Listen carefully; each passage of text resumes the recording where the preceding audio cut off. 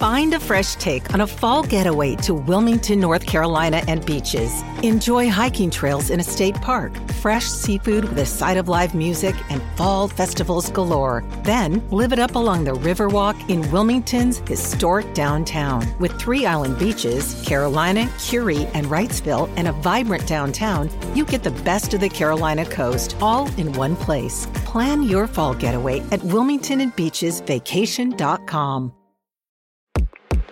A lot of these people are a part of these generations, these Gen Zers and millennials that I'm a part of as well, who are having this crisis of purpose, who are having this question of what is there for me to do in this country, who are looking for their tribe to feel like they're doing something to help their fellow human because they don't think they're going to get that in their job and they don't think they're going to get that fulfillment throughout the rest of their career in life. They question it at the very least.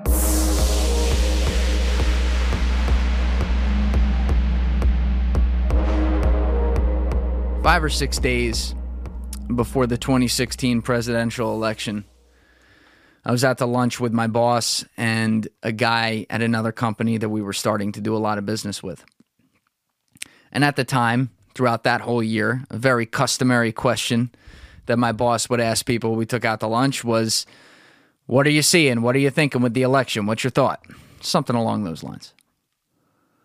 And we got answers all over the board all the time. And one of the reasons he always asked was because occasionally, we'd get some really interesting tidbits. Guys in finance, especially some of the guys my boss was able to deal with, they're talking to interesting people, getting some things that you can't always find on the internet. And you could kind of get a feel for how some things were going that might appear to be going differently. So like everyone else, the guy we went to lunch with on this day sat down and he got asked the question. And his response at the time was something that just interested me. But over the years, it's become a stronger and stronger voice in my head, sadly, I might add, at what I feel is very much the truth. And what this guy said, and I won't have it word for word, it was 4 years ago, but along the lines of what this guy said was, first, he explained that if you were coming to him as someone with a political opinion, you were coming to the wrong guy. He said he didn't give a shit. But he said if you were coming to someone as an outside political analyst, he felt pretty good in that role, which I thought was a very curious thing to lead with. But the way he explained it was this. He said, I am a political cynic. And what that means is I believe that a wide majority of people, an overwhelming majority of people, vote on the one, maybe two, and at most 3 issues they actually give a fuck about. Usually it's just 1 or 2. And what ends up happening is they pick the team that most represents their key issue, and over time, they just get along with whatever else that team seems to think. And they actually make themselves believe, many times incorrectly, that they believe all those same things. It's tribal. It hasn't changed for a long time. It's not gonna moving forward. So I don't really give a fuck who wins on Tuesday. But if you held a gun to my head, I'd say I think Hillary's gonna win, but it's gonna be really tight. That was his full answer. And he didn't vote. He wasn't a voter. Now, when I heard that, it was a very politically charged time, and I was like, wow, it's a downer. That guy's got no hope. It seemed kind of fucked. But over the years, I've really come to appreciate exactly what he said, not because I'm happy that I believe he was right about a lot of what he said, but because it explains so much that is going on out there in our country in particularly, and so much about why we are at such a point of division. And people like to just bring up Trump or Obama right away, depending on which side you're on, if you have a side. And yeah, guys like that, they have different political opinions. They're naturally going to be gas on the fire no matter what they do. And obviously, Trump's pretty bombastic, so he definitely doesn't help with that.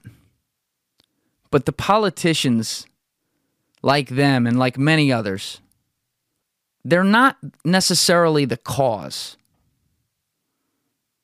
They're a symptom. They're a representative of where we are. And the biggest problem is that today, it seems like we have very little nuance. The opinions are here or they are here. And this isn't about politics even. This is in general.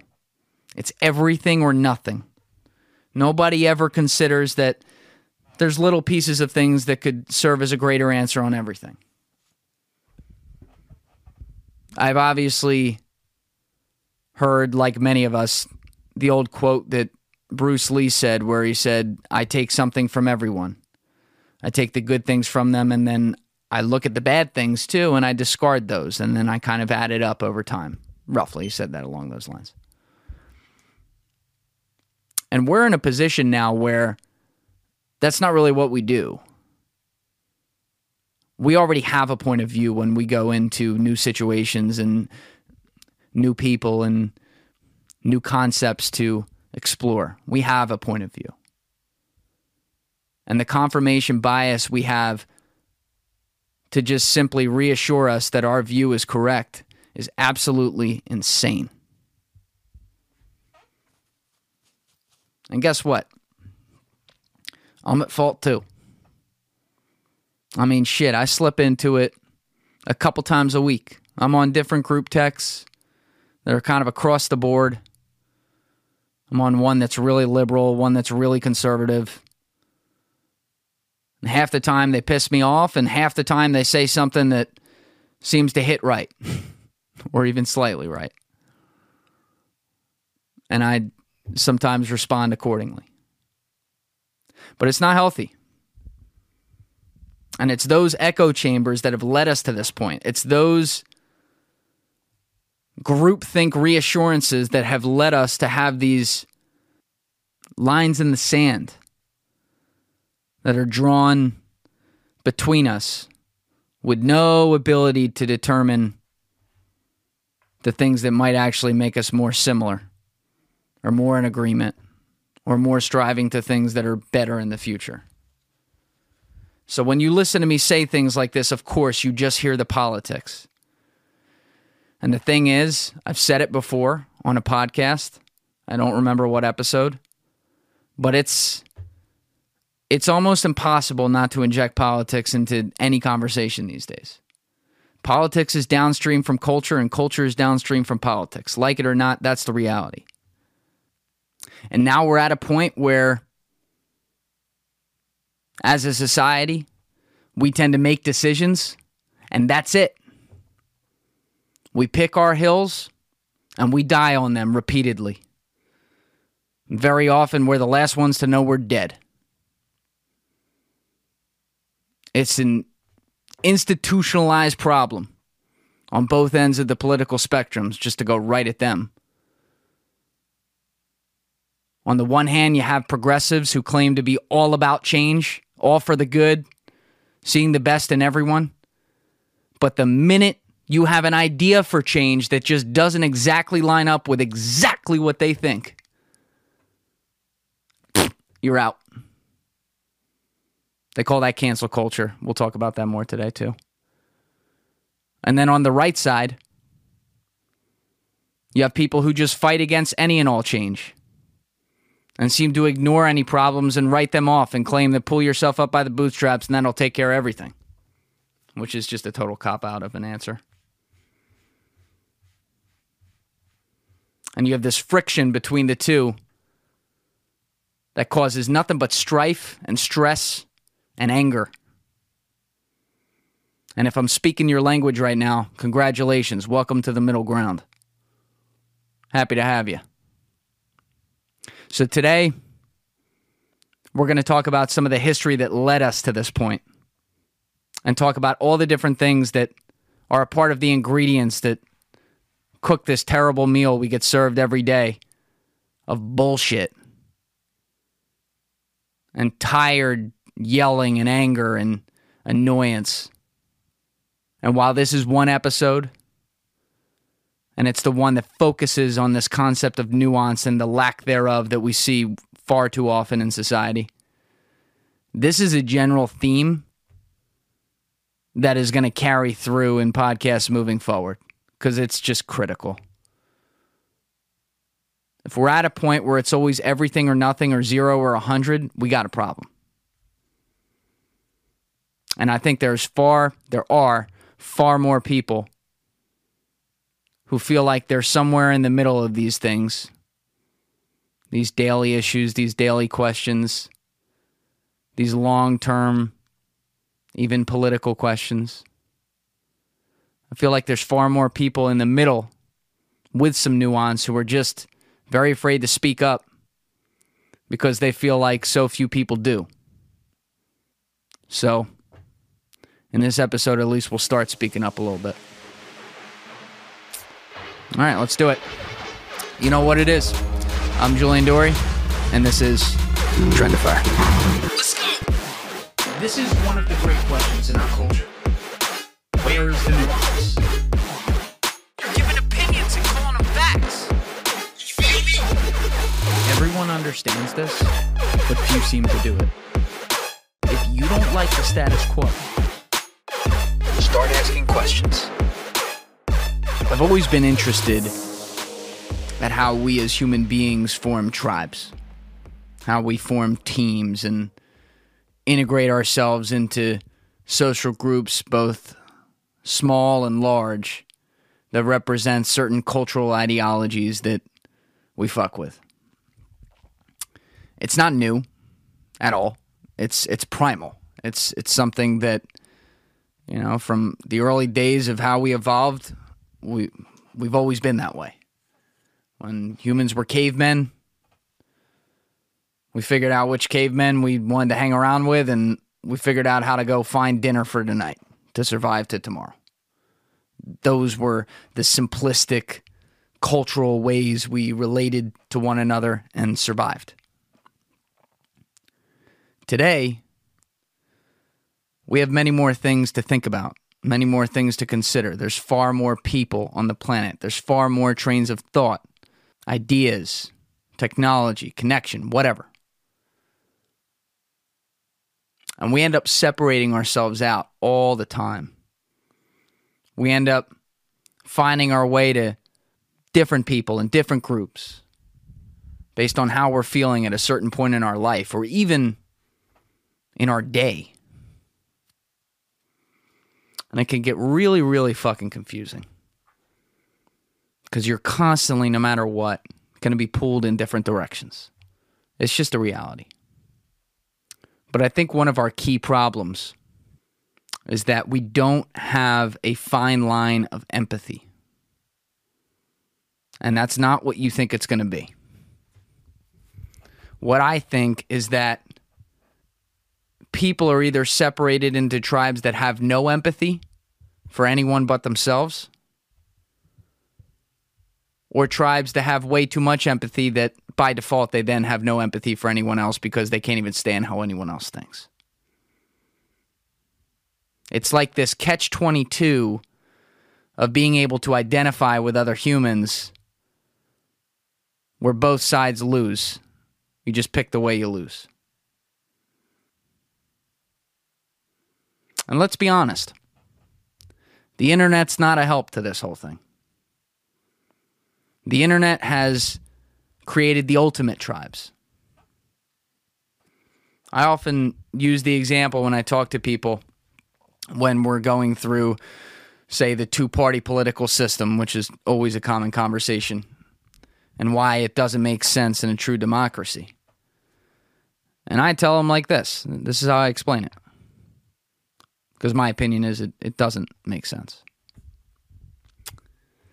I tell them we live in a world where for over a decade now, if you want to join some group online, specifically on social media,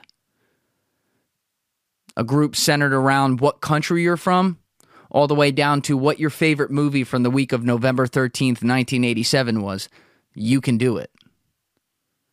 The permutations of different streams of thought and finding people who have similar interests along those lines of thought are in the billions And I'd have to check it, but it's probably not trillions, but maybe it is. Who knows? It's a lot. And yet in that same world, for example, in America, which is the shining light of democracy as far as the hallmark of what the world aspires to be in democracy, in America, we still have two political parties, the same two in power, who were in power 100 years ago and 100 years before that, who now have more power over more people with more size, scope, and money in their coffers. And those are your choices to pick. So in a world where you can be pulled into all these different directions of all these different little tribes that have different worldviews and opinions and are from different places, be it in this country or in other countries, in that same world, we have the same selections that some asshole did 150 years ago. What part of that makes any sense? It doesn't. But the point on the internet that led to that explanation, the point about how many choices and options and communities the internet provides us, and therefore worldviews and perspectives that we otherwise in previous generations never could have gotten. The unlimited resource that is has built an extremely unnatural way for us to communicate. And it's affected how we do it. You heard me say in the intro that politics is downstream from culture and culture is downstream from politics. Exhibit A should be Trump winning office in 2016. He won office using Twitter. That was his best resource to build a political brand before running for office, and it proved to be his most powerful tool while doing it. Communicating from behind a keyboard, at the time in 140 characters or less.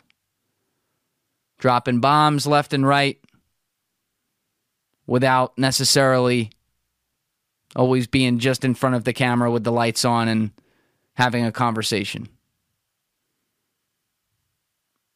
It's not like he invented that. That's what we do. That's what comment sections are for. That's what Twitter threads are for. That's what online abuse is for. We're constantly just looking for people who think differently, not to engage them in how they think differently, but to point out to them and remind them that you think differently than they do, as if they should give half a fuck about it. And we do it often in a way that's dismissive, trolly, to use the word that's so often thrown around now, and completely devoid of anything that's not an opinion. We don't seem to like long-form discussion and evidence. We don't seem to like the opportunity that maybe on a lot of situations, neither of us are 100% right. Maybe in a lot of situations, we both have ideas, us and the Contra Party we're engaging with online, that could be based in some truth or in a better tomorrow. We don't consider these things. And when you look at 2020, with coronavirus hitting, that was the ultimate gasoline on the fire. You send people home to be inside with nothing but the internet. What the fuck do you think they're going to do? They're going to go on the internet. And if you don't have a constant relationship with yourself to be self-aware of what you're seeing and what you're reacting to and why you are feeling the things you do when you do, you can get into some deep shit on the internet. And it can totally change your mind on how you think and how you feel and affect the chemical firings in your brain. It's an unhealthy thing. So naturally, I've been inside like a lot of people too. But this is something that I would say I was very not aware of for a long time. but something that over the last couple years, before there was ever a quarantine, I really started to disassociate myself from and become aware of exactly the traps and the things you fall into and why you want to react this way and not that way and why people say this and this to this kind of situation and whatever. Becoming aware of what that can do and what our instincts are and why these tools, these social media tools, the internet can appeal to our worst instincts in these types of situations, becoming aware of that is critical. And it's a battle that I fight every day. And I hope a lot of other people, as the quarantine rolls on throughout 2020, I hope a lot of other people are trying to figure that out for themselves too. And I hope you're also disconnecting from the internet when you can. It's a very healthy thing to do. But I say that all this was pouring the gasoline on the fire because it didn't just represent sending people home to sit inside and therefore creating time for them to be on the internet. The corona quarantine represented sending people inside to be alone and on the internet and potentially losing their job and losing hope and constantly seeing negativity in the news, which is usual. But now just seeing it 24/7 because there's nothing fucking else to do. That's the environment that this pandemic created. And so every time something happens,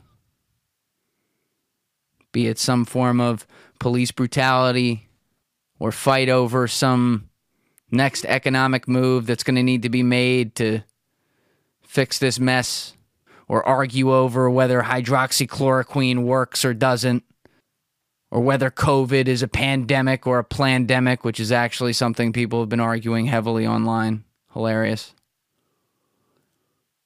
No matter what it's over, people are going farther and farther and farther down the rabbit hole and losing their fucking minds, often with people who they don't know and are never going to meet. There was actually a podcast to come out during the pandemic relatively early on, maybe like April and May, from a tech reporter at the New York Times. I can't remember his name, but it was called Rabbit Hole. Very aptly named.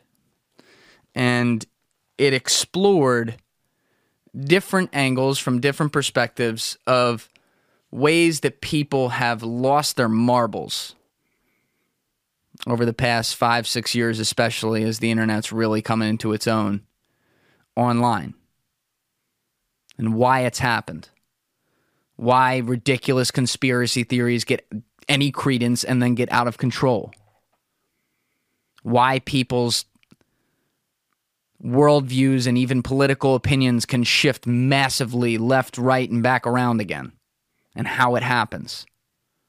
How different platforms like YouTube sometimes accidentally encourage this by sending content to us that we want to engage with, even if we know it's not good for us.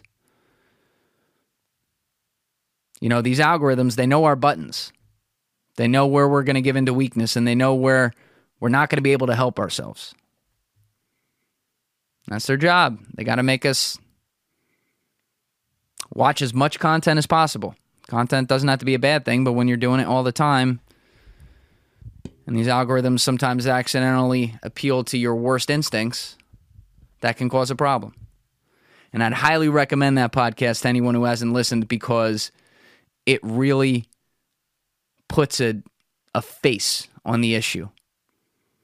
And there will be things in there that, yeah, there's some extreme stuff a lot of you can't relate to, but there will be things that on a smaller scale you can definitely understand and you can empathize with and feel like you may have some experience with.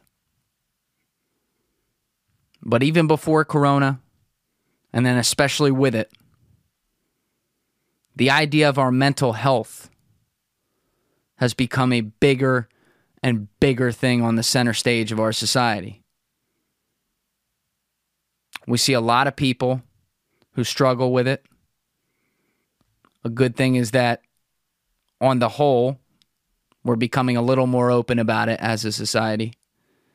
But the amount of it that exists maybe is at an all-time high. I don't know. I'm speaking out of my ass there. But some of it could be because people are recognizing things for the first time in human history, and other parts of it could be there's just more problems out there and more things to upset people and more things to get people's brains a little bit wired off to the left or the right or all around. My theory, though, is that above all, the mental health problems are often a result of a societal issue of dwindling hope. We touched in the 3-part series on college that I did to start this podcast. We touched on the shift that's occurred where we see a massive difference between the working class and the upper class of society, that wealth gap. And a lot of times when people just throw that out there, it gets an eye roll and people go, that's all I ever hear about, the wealth gap. But over time, it's a very, very real thing.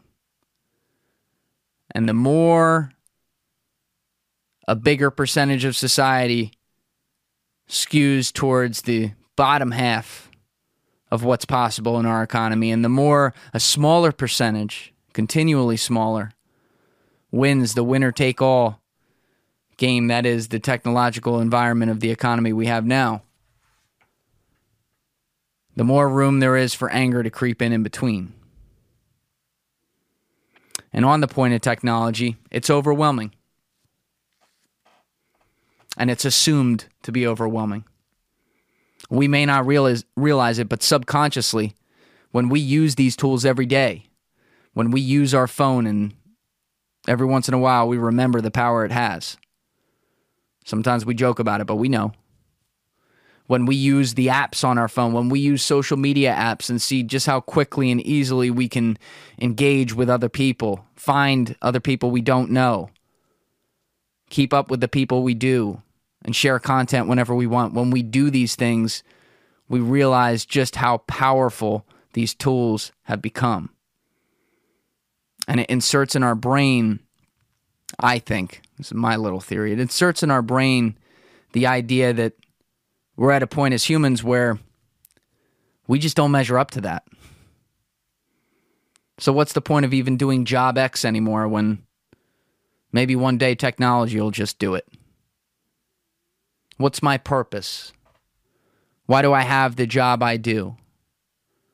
I'm not creating any of this stuff I hold in my hands, any of this tech.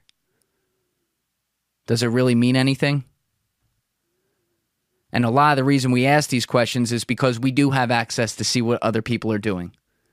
We can see the coolest, newest, latest shit that's going on no matter who's doing it, whether it's an important guy like that, pointing to Elon on my wall here, or somebody that just invented new fucking fire today, or people who do things better than we do. There's a constant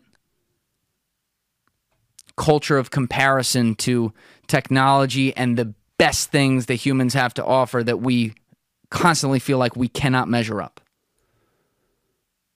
And the point I'm arriving at here is we're losing our purpose. That's the issue. Everyone sees the perfect lives that we all know about on social media, and we just assume ours is much, much worse. We assume it may never get better for us. And we assume that if we don't have that aesthetic of the life of a winner, then what's the point of this whole thing anyway? These are common threads I hear from people when I have conversations with them, and they give me really in-depth, great answers. And I just think it's finally time to actually report on some of them, because obviously when you're hearing it from a lot more than 1, 2, 3, or 4 people, there's something to be said for it. And that concept of purpose is not a light topic. We all have different opinions of why and how we were put on this earth. But something's always been the case, and that is when we are born with an inherent need to do things, and specifically to do things to survive, because we don't want to die. That sounds really fucking deep, but it's really fucking relevant. That's our instinct. It's an animalistic instinct, and we're the kings of the jungle here. We're the humans are the most intellectually advanced civilization on planet Earth. And so when we get to a point where everything is comfortable around us, and we don't need to do anything to survive, we know like we're not going to be mauled by a bear when we walk outside in most places. And everything's easy and given to us. And things that we previously had to work for, it's great that we don't have to work for it anymore, but we take it for granted because everyone has access to the ability to not have to work for that anymore, or most people do. As these things happen, the human instincts we have to go out every day and do something new and take some chances and survive and help other humans and make a difference out there. It's what we want to do. We're wired to do that. That human instinct gets beaten down further and further and further. Now, an argument that I've heard consistently from a lot of different people, I've heard this from probably 1,000 people on social media over the last couple years. And that is when they get to this conversation around purpose, they start to say, you know, the millennial generation and the Gen Z generation doesn't feel the purpose because they've never had a struggle. And I'm not saying that's entirely untrue, but I'm saying I disagree with the premise.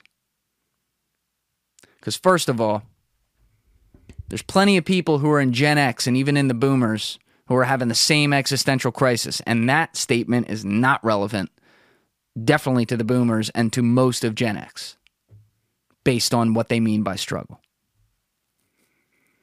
And so what I did is I started to think about it in the context of history. Because this argument on struggle, to be clear, is always, you know, previous generations had to fight wars. Shit was going on. It was life or death. You had to survive. And that's why I bring up that survival point before I brought this up. You had to figure it out. You had to have challenging shit. And now you don't have any of that. And I don't totally agree. But let's look at that history. So, if you could say that after we figured out our greatest mistake and did the earliest parts to fix it was slavery by having the Civil War and ending that shit, if you could say that you want to start the clock there and start to figure out how different generations developed over time, I think it's a good spot to do that because it also happened to coincide with when the Industrial Revolution started. So when I look at demographics, usually generations are in that 15 to 20 year handle. So like boomers are born between 46 and 64. Gen X is 65 and 81. Millennials are 81 to like 96 or 97. And then Gen Z, we still haven't created one below them, so it's technically through today. But the ones who have been born recently are going to be a new generation. Either way, you get the point. So if I break down America since roughly the Civil War into like 20-year periods, you get some really, really interesting understandings. So Industrial Revolution happens. Society tries to redevelop itself after the South had tried to form a new country, and that didn't work out for them. And you had the first wave of immigration. So really my first time period here is really focusing, it's more like 30 years. I'm thinking like 1870 through 1900. And so this is when America had its first great expansion happen on two levels. On our ability to compete economically through innovations that were also occurring in other parts of the world. You know, guys like Vanderbilt building all the railroads across the country. Rockefeller figuring out that oil was a big deal. Carnegie figuring out the whole steel thing. These things really changed our economy. And all the while, towards the end of the 1800s, we started to bring in masse all kinds of immigrants who ended up forming the melting pot that forms the country we have today. And so you saw growth in population through brand new cultures on one hand, and growth in population through economic resources. And times were still tough.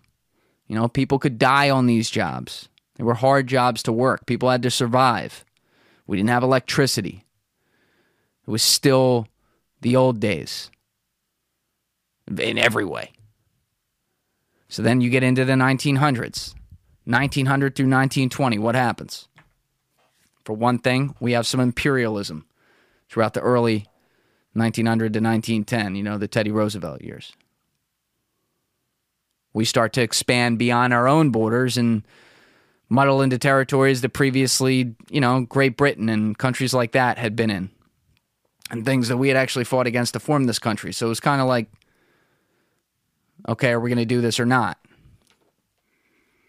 And that all culminated with us then showing our power in the world by coming into World War I, which was obviously not a great thing that happened, and helping the Allied forces win.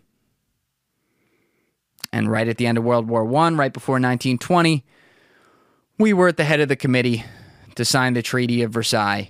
I think that was it. It was the Treaty of Versailles. To establish the quote-unquote New World Order at that point and make sure it didn't happen again. So now we win the war. We're more significant as a country. We've had a generation that went through a very difficult war that was brutal, and also a generation that understood American expansion and how we were cultivating our power on a world level beyond just winning wars. And now you had the 1920s and the 1930s, which were two massive, it was a paradox. It was one thing and then one thing entirely different. So on one hand, the 20s were an enormous time in the rise of like almost the second boom of an industrial revolution. It was the roaring 20s. Stock market and the financial system really came into its own. And also you had prohibition, which created a ton of crime. It invented organized crime for all intents and purposes in this country. And so you had major cities that also immigration was continuing. So you had major populations of all different cultures and tough areas. Tough areas that still have molded generations through today as far as attitudes and ways they go about doing things. And then when the stock market crashed at the end of the 20s, you had the Great Depression throughout the 30s, and everyone lost everything. The trusted system, the banks, the government let everyone down. People lost their homes, their jobs, prices were untenable, and shit was bad. It was really bad. And you want to talk about struggle, you want to talk about figuring out where your next meal comes from. Yeah, there was plenty of it there. And so what happens next? You get the 40s and 50s. In the 40s and 50s, we go in to World War II, the greatest war for humanity in the history of our country, of the world, excuse me. And with the Allied forces, we come in once again and we win. And in doing so, we establish ourselves as the preeminent world power not to fuck with. And so we come home, we have the baby boom, and we have the happy 50s that invent the new American corporate structure and so-called the military-industrial complex. And remember the 50s in a second, because the 50s are important. As in the 60s and 70s, the boomers were coming of age, and you had the entire counterculture movement. And it was the counterculture movement to that specifically 15, 20-year period after World War II ended. And you saw the boomers fight back against these societal structures that they felt were constructs that had been invented. And then you saw a really bad war that represented some of the worst instincts we had as a government at the time in the middle of the whole Cold War, which I'm not even mentioning right now. But obviously the war in Vietnam was not one we won, and it was highly controversial, and it dragged on for years and years and years, and a lot of Americans died. They were drafted. They had to go, just like World War II and World War I. A lot of them died. And towards the end of the 70s, the economy crashed. So it was a giant roller coaster of emotions and waves, and the mix between culture and politics coming full circle, maybe fully for the first time at that point. And then you had the 80s and 90s. And the 80s and 90s represented growth, represented the introduction of technology into our economy throughout the 80s, and then really big time in the 90s into the new millennium.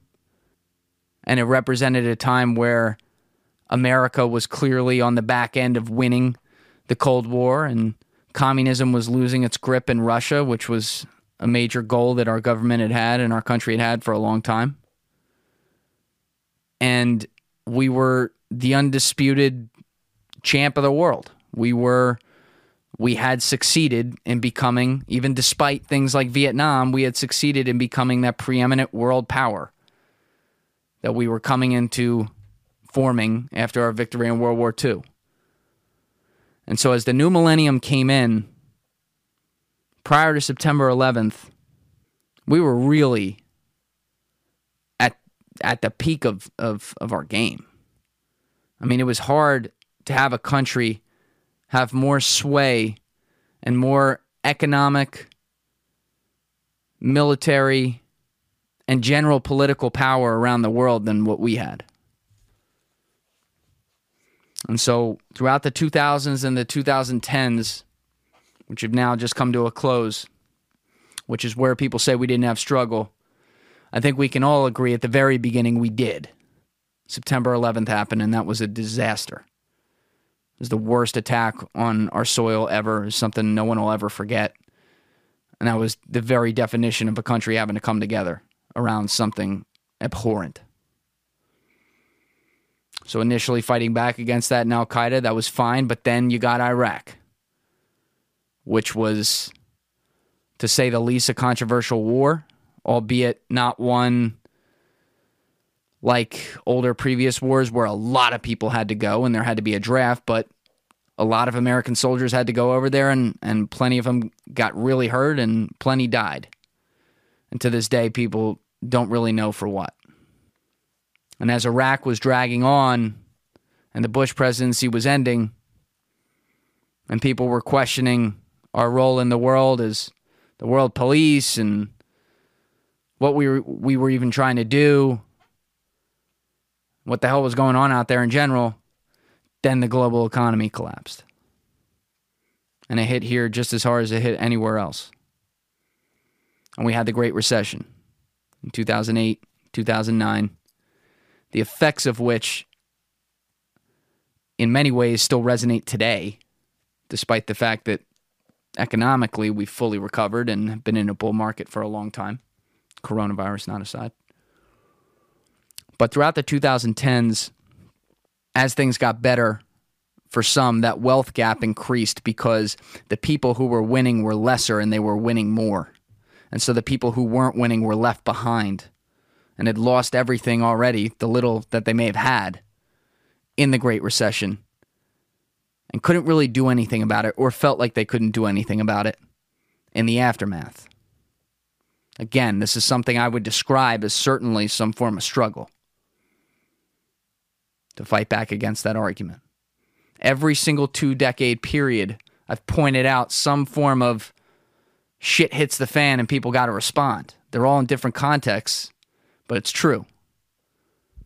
The stress levels of the country, based on things that are happening to the entire society, have constantly been in different examples throughout those decades of being triggered and having to figure out what you're going to do next. And so as that bull market went on throughout the 2010s and certain people were able to recover and have more than ever before and other people were left behind, we got to a point very early on, I might add, in that period where it was becoming clear that was going to be happening, that the political divide came in with a whole new force, and it came in with the internet behind it. That's why you saw Occupy Wall Street in 2011. That's why you saw the Tea Party movement in 2011.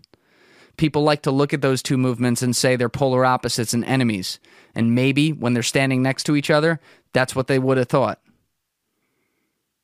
I would argue that the only difference between the two was their solution ideas, not their problems. They had the same complaints. And this is where my argument starts to come into play.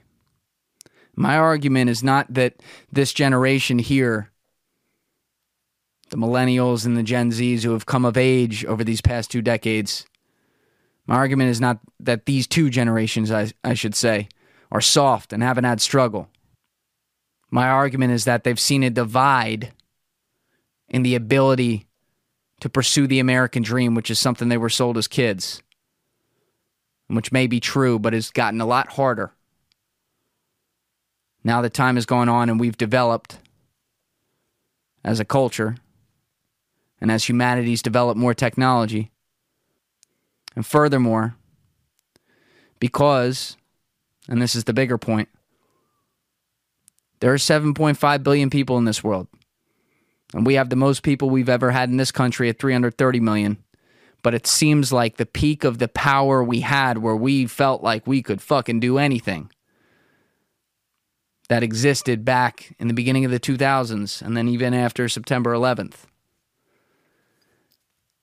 I think there's a big question among people that can ever be topped or maybe even matched. I think there's a big question in the back of people's heads, even all kids who know their basic history. I think there's a big question of how long can a country actually be at the forefront of power?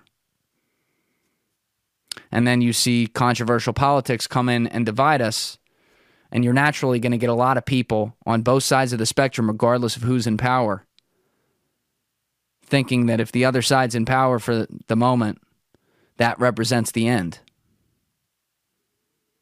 I mean, that's what people preach for 8 years of Obama, and it's what the other people are preaching for the 4 years we've had of Trump. So, this idea that America has peaked and that the American dream is not attainable for nearly as many people, and that it's this accepted reality that technology is becoming more and more powerful, and we're just kind of at a point where we accept that and assume that that means that we're going to have less and less opportunities to actually do things that make a difference in daily life and therefore affect not only our own self-worth, but our ability to help other humans, which is inherently something that is one of the ultimate feelings we want to get joining any kind of tribe and is built into our DNA. We think that all these things put together represent only downside in front of us rather than upside. Now, if you had talked to me a year ago, I wouldn't have given you this theory. Because I had some of this in the back of my head, but I kind of assumed that we were just politically divided and people were blaming a lot of stuff on that, and that, you know, once Trump got out of office, we'd have a little reset. I think that was kind of naive. Because the way that I've become confident in this is because this is the vibe I get from a ton of people. And more importantly, I'm not just getting it from people who are 20 or 30 years old. I'm getting it from people who are 50, 60, 70 years old, who have seen how this stuff develops over time.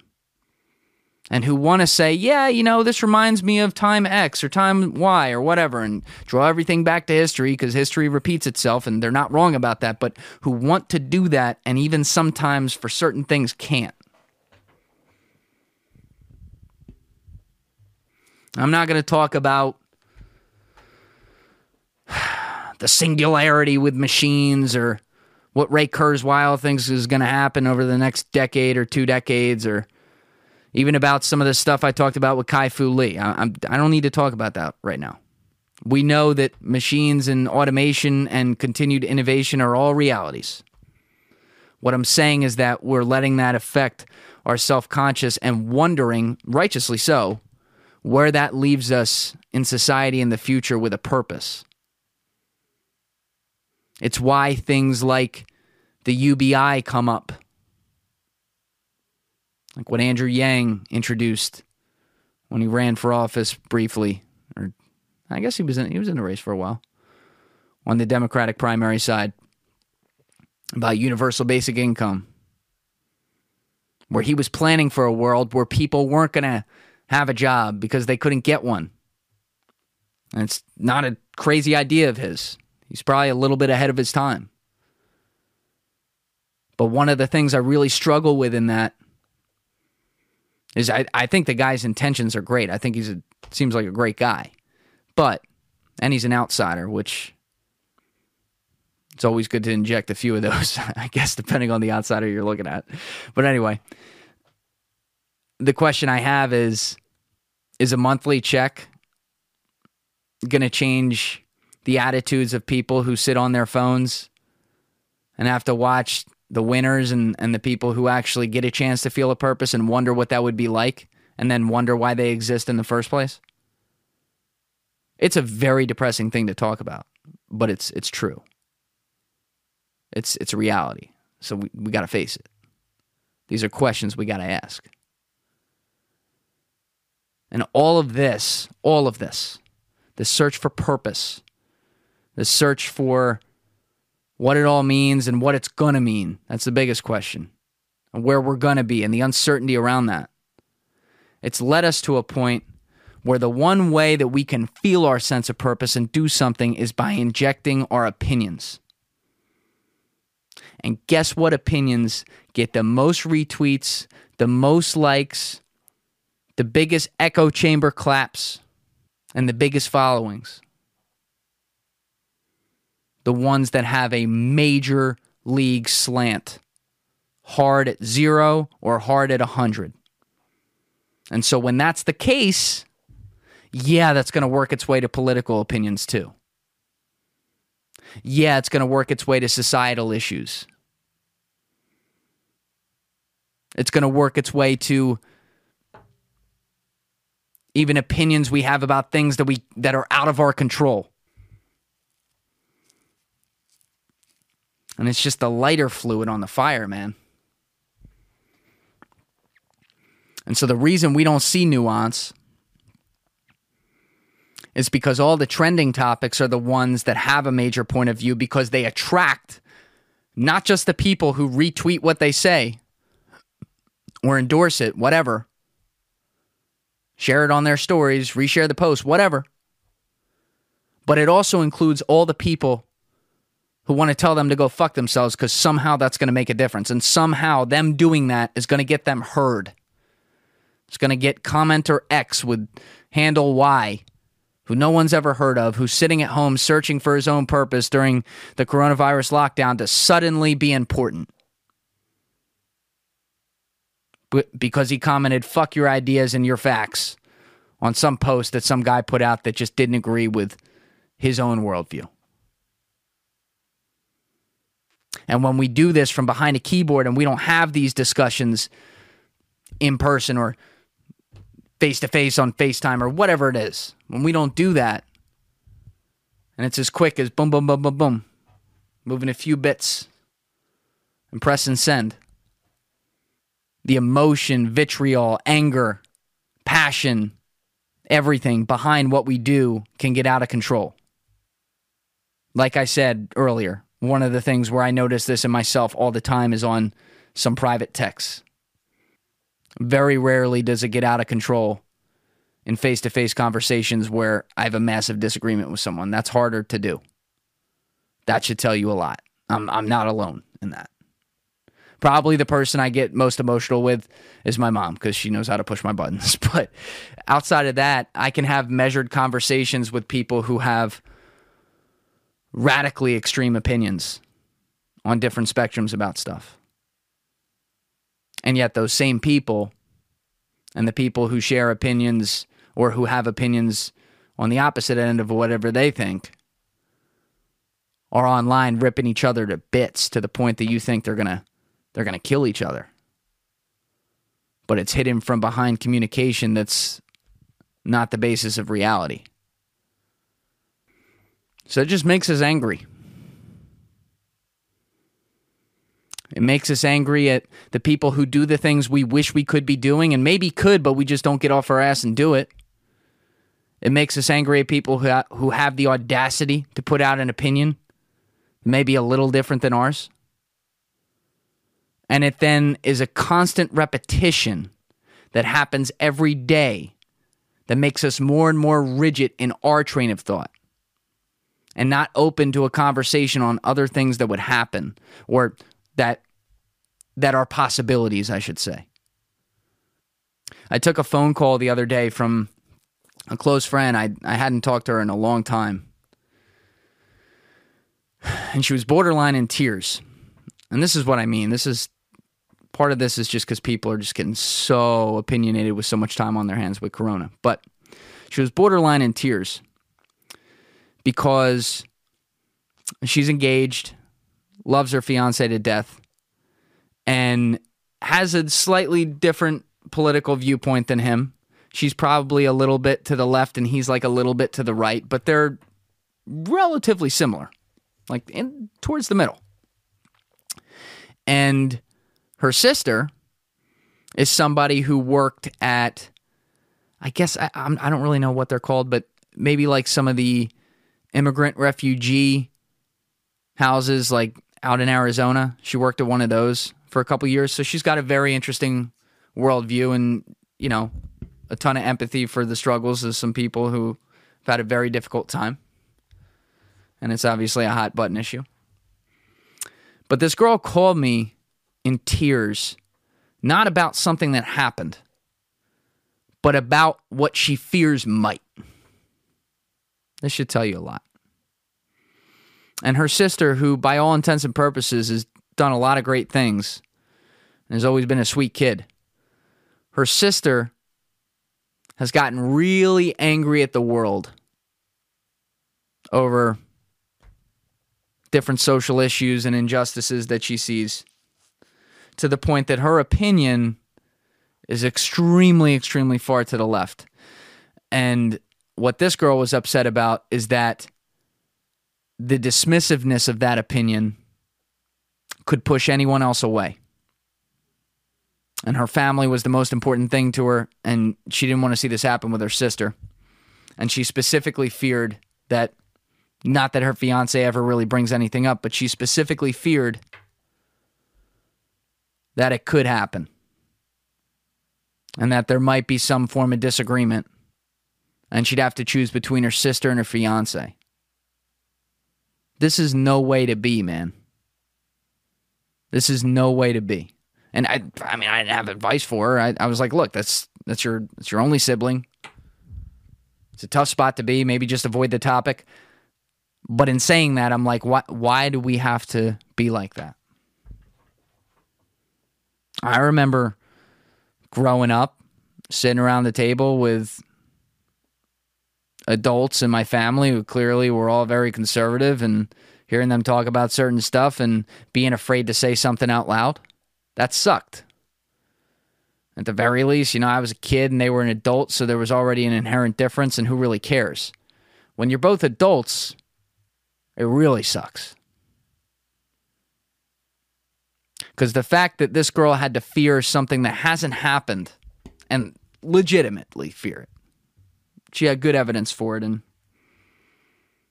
I empathize with her. But the fact that that's the case goes to show you just how far apart we are and how unable we are to consider open conversations.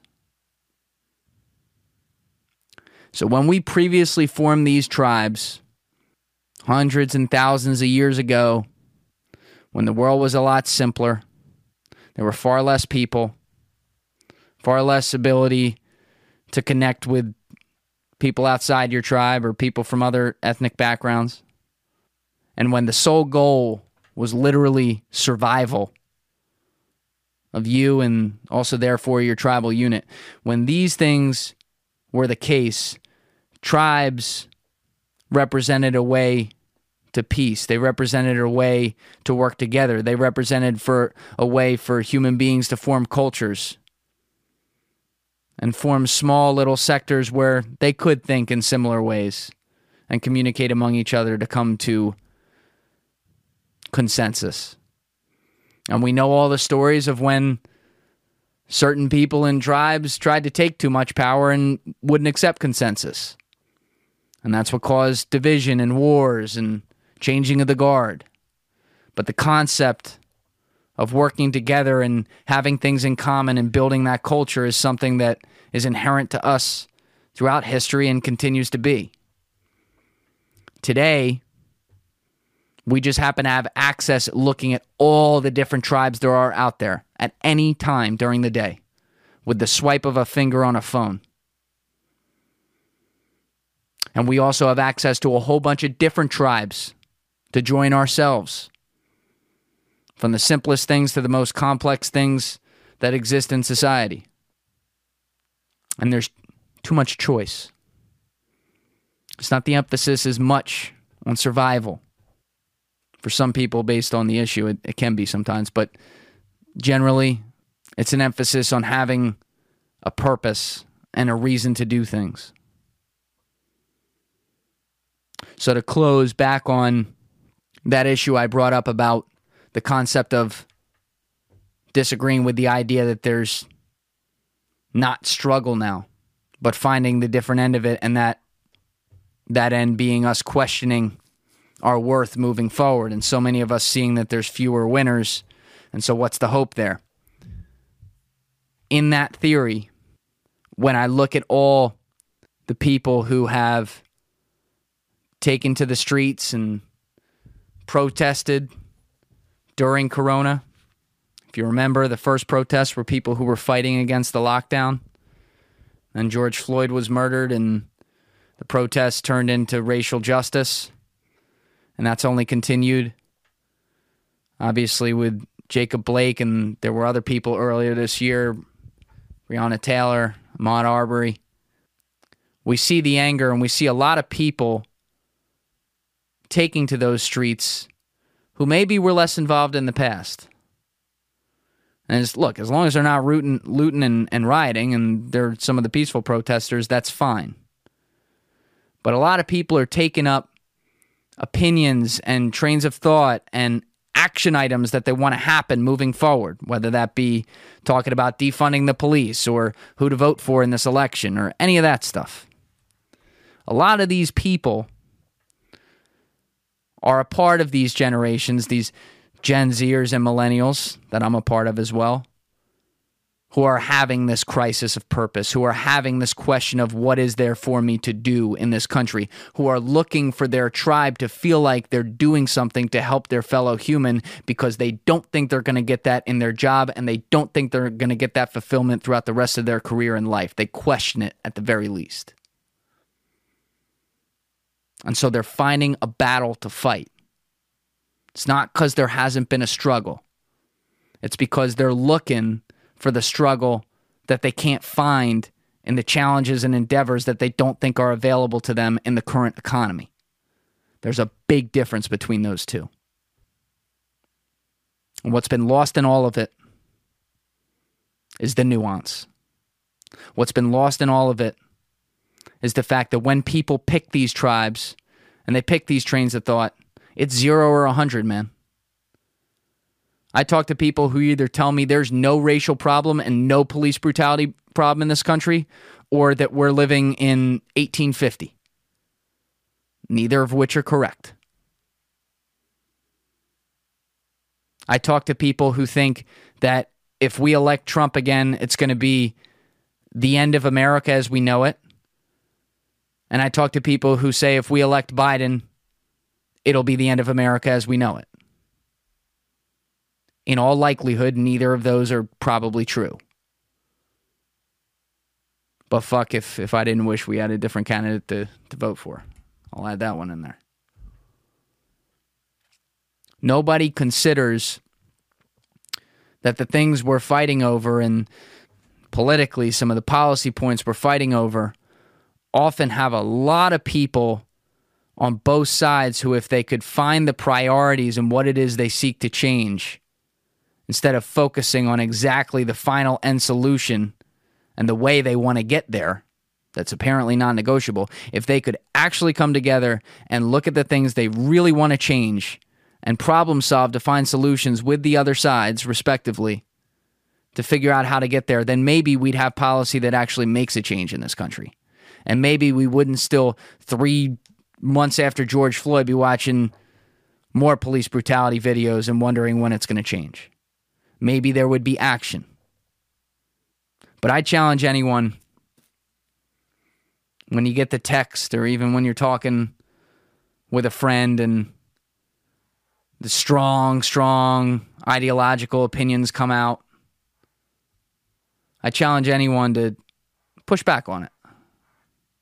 And don't push back on it saying they're wrong or shutting them down, even if you have the complete opposite opinion on it. Try to figure out why they feel that way. I said at the beginning, we either have way too much empathy or none of it. And the end result is we end up having none of it.